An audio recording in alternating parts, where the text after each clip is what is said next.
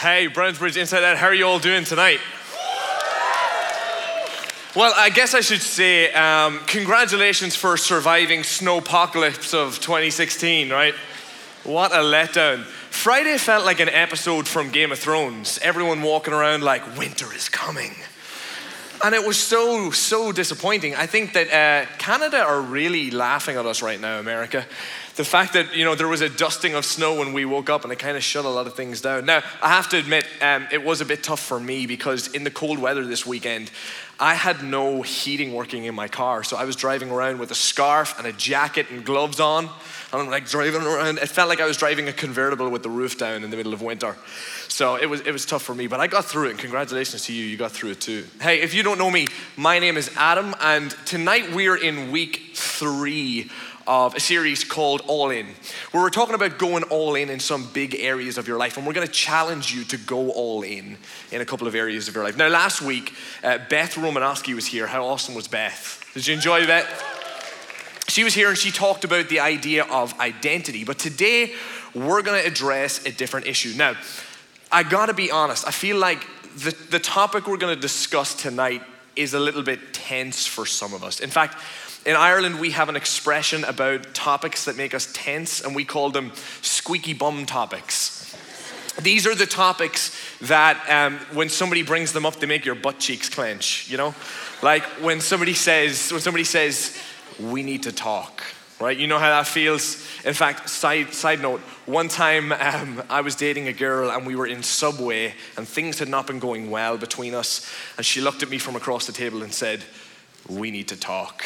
And I felt so sick to my stomach that I ran into the bathroom and vomited everywhere. All of the Subway just came all back up, right? So that's what the squeaky bum topics are. And for some of us, the reason why this topic is a squeaky bum topic is because it's just a topic that when we bring it up, it makes us tense. And the reason it makes us tense is because this topic is it's sensitive.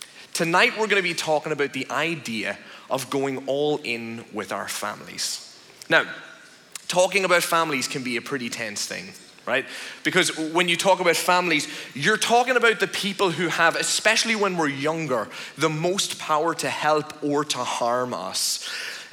Usually they're the people that we're closest to in relationship, and so they have the opportunity to make us the happiest when things are going well, but when the relationship is going bad, it can be the worst relationship in our entire lives. When things aren't going well in our relationship with our family, it often works its way out into other areas of our life. So when things aren't going well with our parents or our brothers and sisters, you'll often see it at school, or it'll come out with our friends.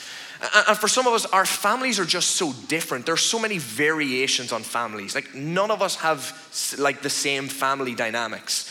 For some of you, it's a one-parent home, and so it's really small, and it's just you and your parent. And for other people, it's huge families with step-parents and step-brothers or adopted brothers and sisters, and there's all of these crazy dynamics going on.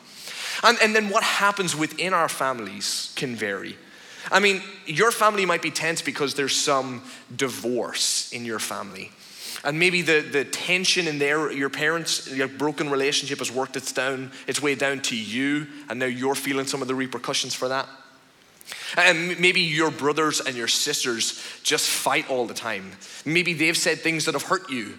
Maybe they've even stolen something from you. Maybe you just cannot seem to get along, and so it's really hard to think about going all in with your family. Like, how would you even start to do that, right? It's tense, it's sensitive.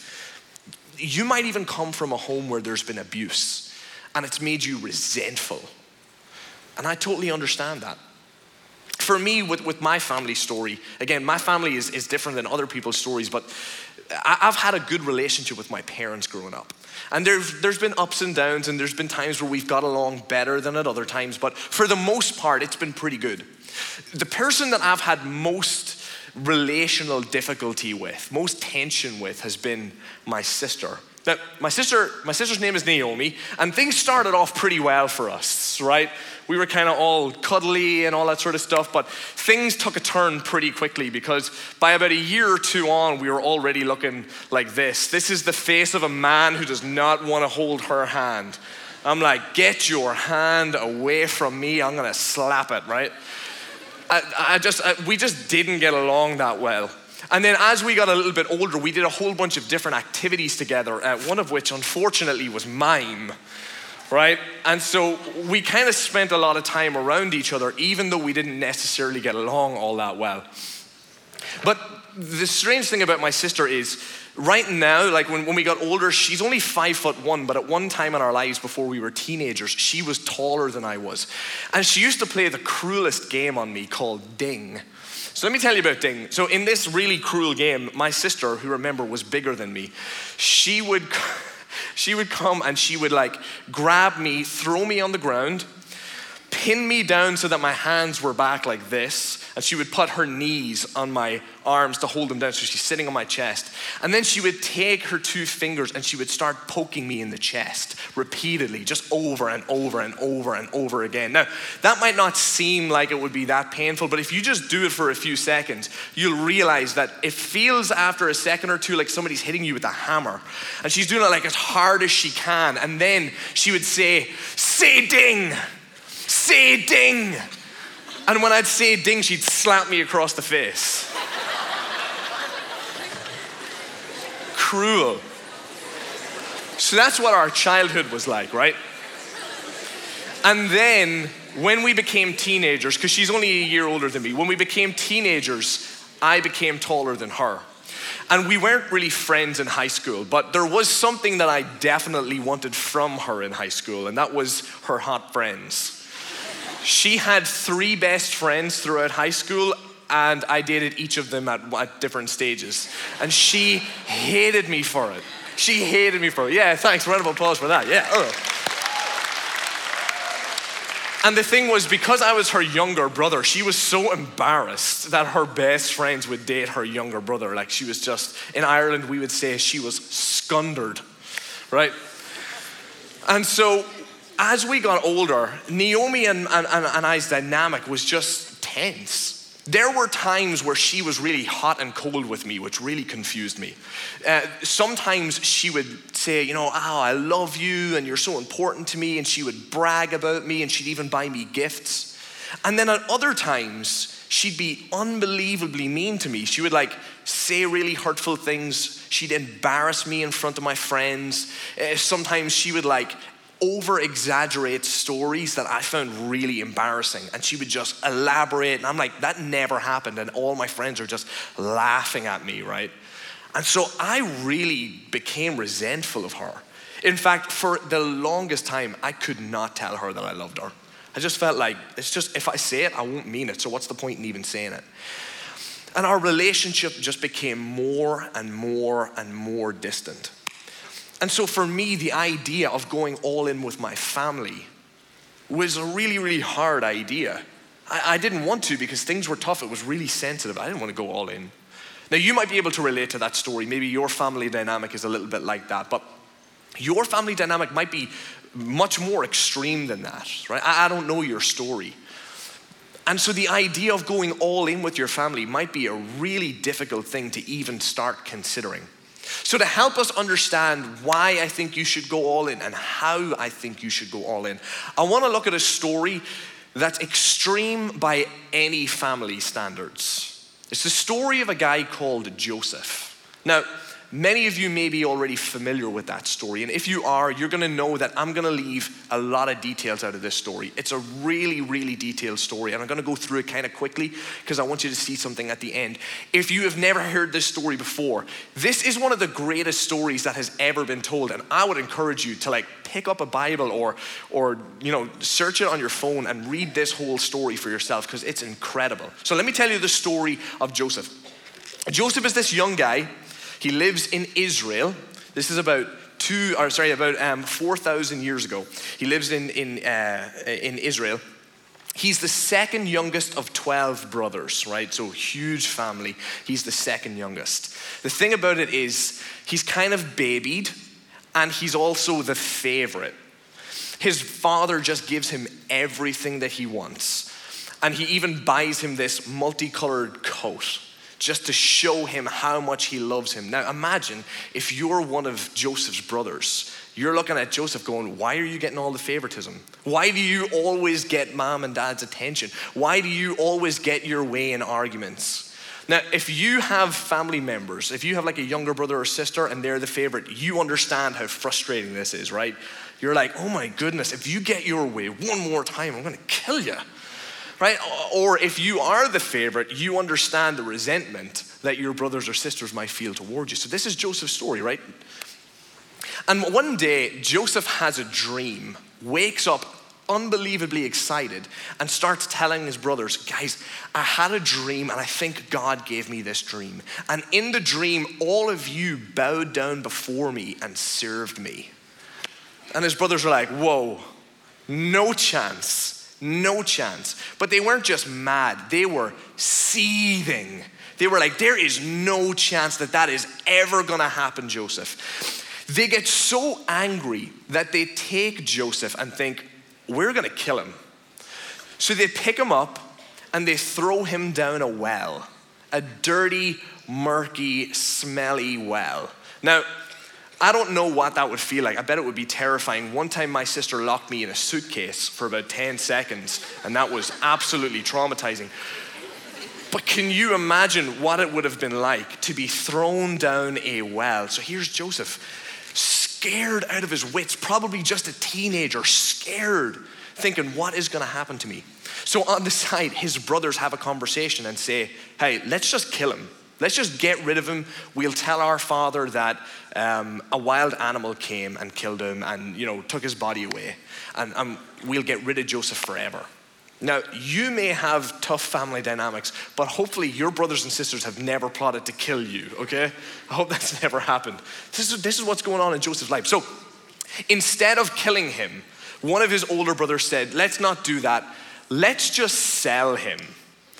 And as they're saying this, a group of slave traders comes walking by the road and they say, let's just pick him out of the well and sell him to these guys. So that's what they do. His own flesh and blood brothers sold Joseph. They sold him. So I can imagine Joseph being taken off in chains by the people who were supposed to love him the most, the people who were supposed to be closest to him, to protect him and look after him.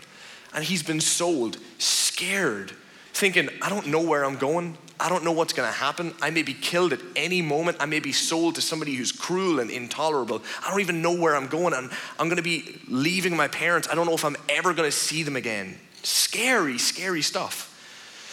And the slave traders take Joseph and they sell him to a man in Egypt called Potiphar. And Potiphar was an extremely wealthy man who owned this huge house and had all manner of servants. And right from the very beginning, Joseph displays a really great talent for administration. So much so that within a really short period of time, Joseph is the chief administrator in Potiphar's house and he's looking after everything. In fact, the writer of this story tells us that Joseph did so much for Potiphar that the only thing Potiphar had to worry about was what he was going to eat that day. Everything else was looked after. So he's finding success finally. Things are maybe starting to go on the upwards. And then Potiphar's wife takes a liking to Joseph and basically tries it on with him. And Joseph takes a look at her and says, no thanks, swipe left. And she's like so annoyed by this. She's so hurt and whatever by Joseph's rejection of her that she falsely accuses him of rape and Joseph ends up thrown into prison. So just as things were starting to look up, now he's falsely imprisoned. And again, he's back to square one, scared and alone and betrayed. And in prison, Joseph meets some people, and something he notices or learns about himself is that he has a talent for interpreting dreams. People would come to him and say, I had this weird dream, right? You know when you have those really weird dreams where you're like, I was floating in custard and something like that. And you're like, what is it? What does it mean? It must mean something really important, right? So Joseph had this knack for saying, actually, this is what that means, right? I don't know if it was about custard or whatever, but he has a knack for interpreting dreams. And as he learns this, one day, Pharaoh, the king of Egypt, has this dream, right? A really weird dream about cows, of all things, right? dreams about cows, and it really disturbs him, and he thinks, I need somebody to tell me what this dream means. So they pull Joseph out of prison, stand him before Pharaoh, who, remember, is the king of, at this time, the world's largest and most powerful empire. And they put him standing before Pharaoh and say, okay, Joseph, you got to interpret this dream. So the Pharaoh tells him this dream. And Joseph hears it and says, okay, I think I can make sense of this.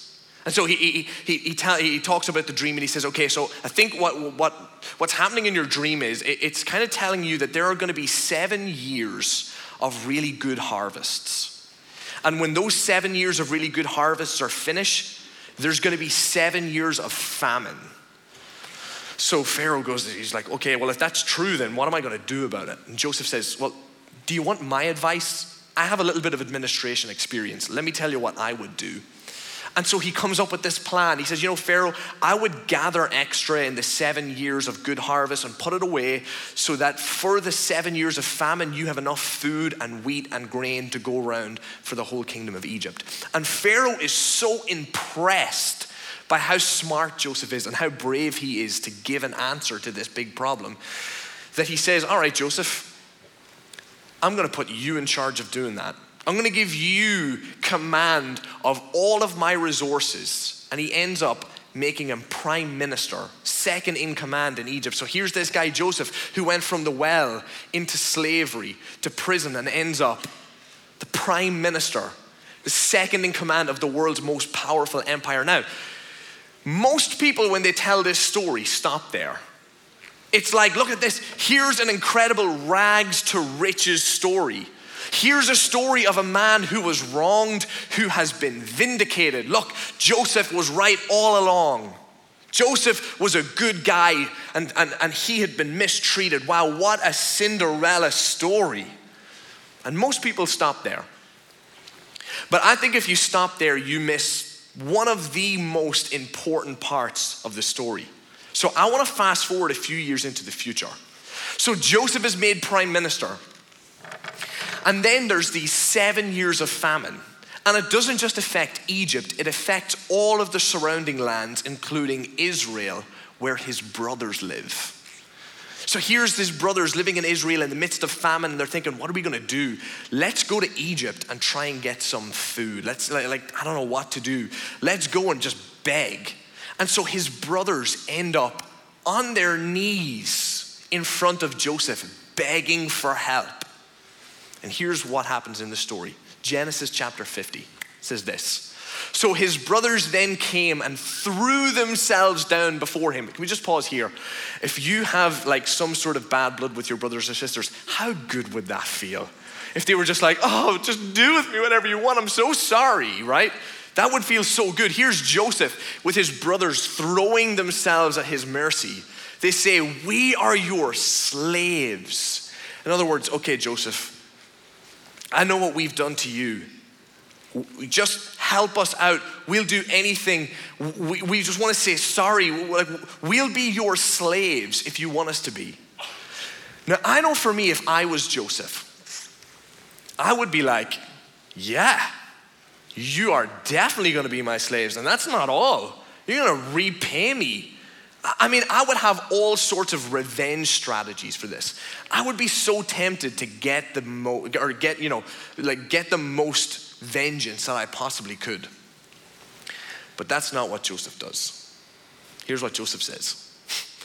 But Joseph said to them, don't be afraid. Am I in the place of God? In other words, Joseph says, hey, don't be afraid. Am I not in exactly the place that God would want me to be in? In other words, guys, has this not turned out even better than you could have possibly imagined? I mean, this is better than I had ever imagined for my life. Is it not obvious that God has been looking after me all this time? You guys don't need to be afraid. God's been looking after me.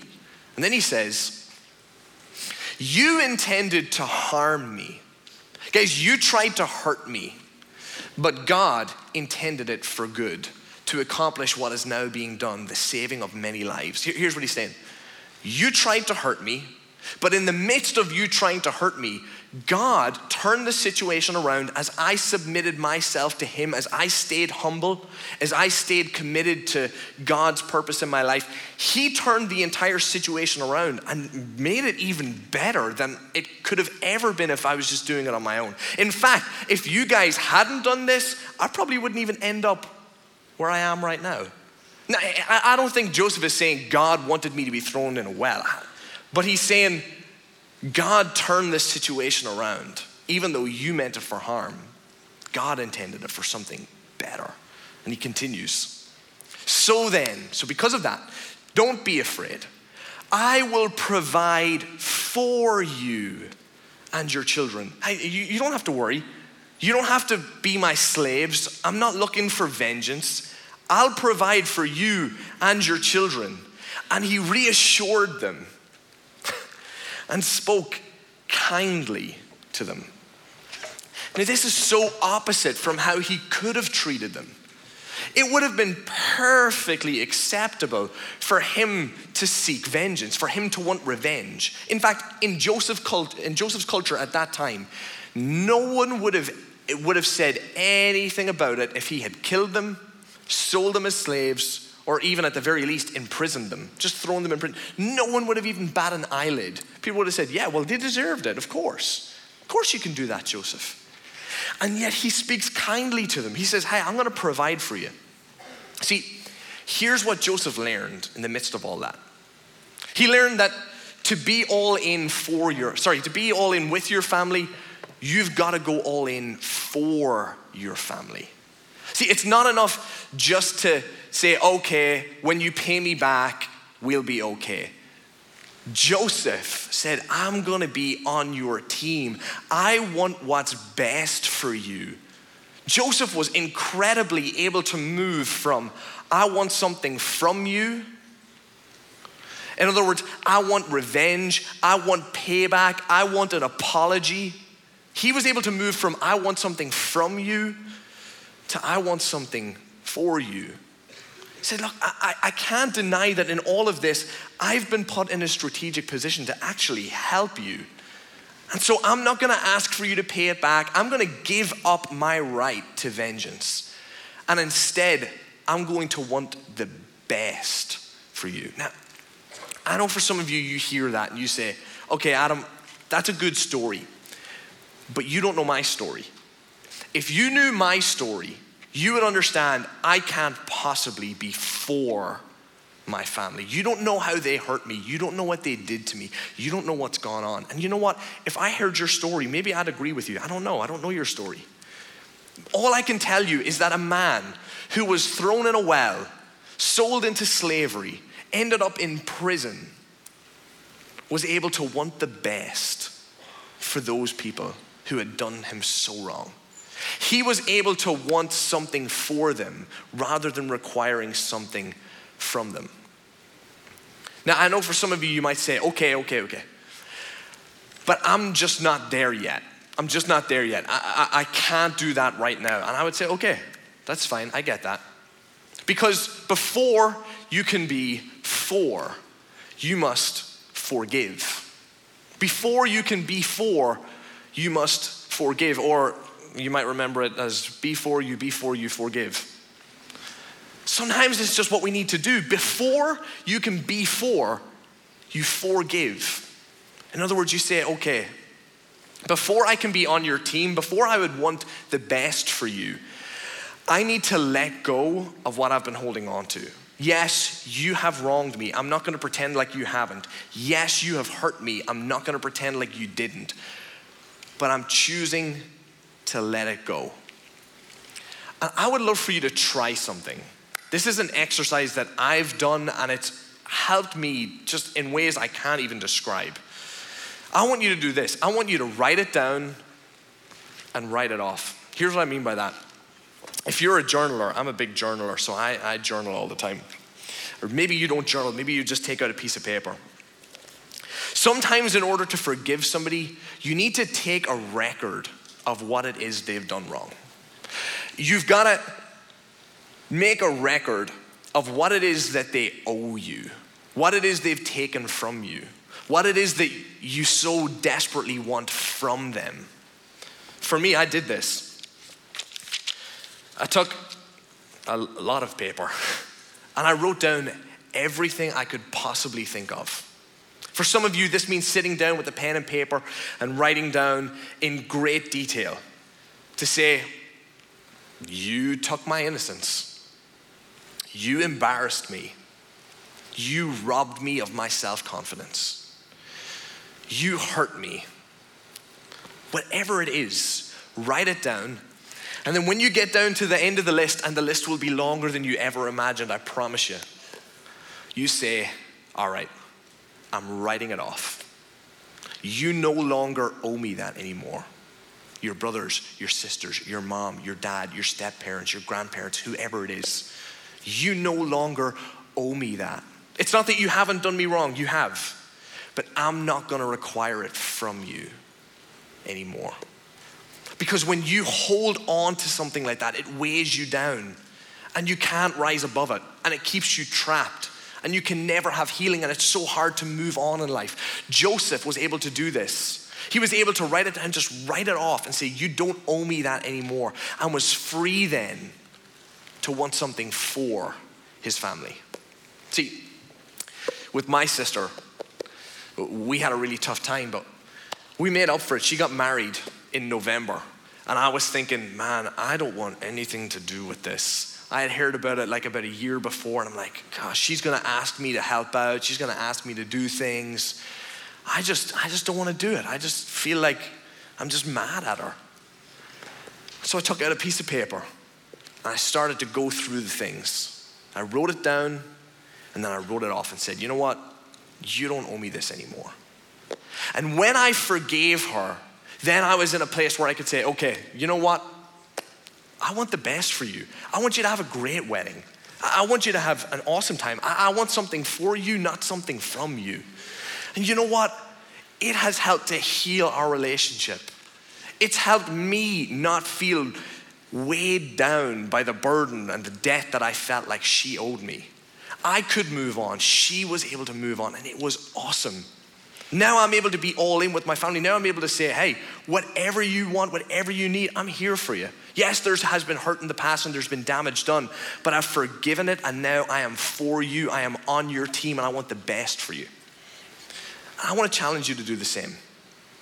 Whatever the family dynamic is, whatever the history is in the relationship, I want you to consider doing what Joseph did. Rising above it and saying, you know what? I'm not going to let what you did to me define me. I'm not going to let what you said about me hold me back any longer. I'm going to forgive it. I'm going to be for you. And no longer am I going to require an apology. I'm not going to require payback. I'm not going to require you to give me something in return. I want something for you, not something from you. And when you get there, you can go all in. Let me pray for you. Heavenly Father, thank you so much for the incredible story of Joseph. When I hear that story, for me, it's just so hard to comprehend how forgiving he was. But God, his incredible act of forgiveness, his act of being for his family has encouraged me to do the same with mine. And I'm so thankful for it. God, I pray for each student in here who's struggling to go all in with their family. They've tried, it's not that they haven't tried, but it's been hard. God, would you help give them the courage to forgive? Give them the compassion to forgive, to write it down and then just write it off. And then let them be for their family. Let them be an agent of healing in their family. In Jesus' name, amen.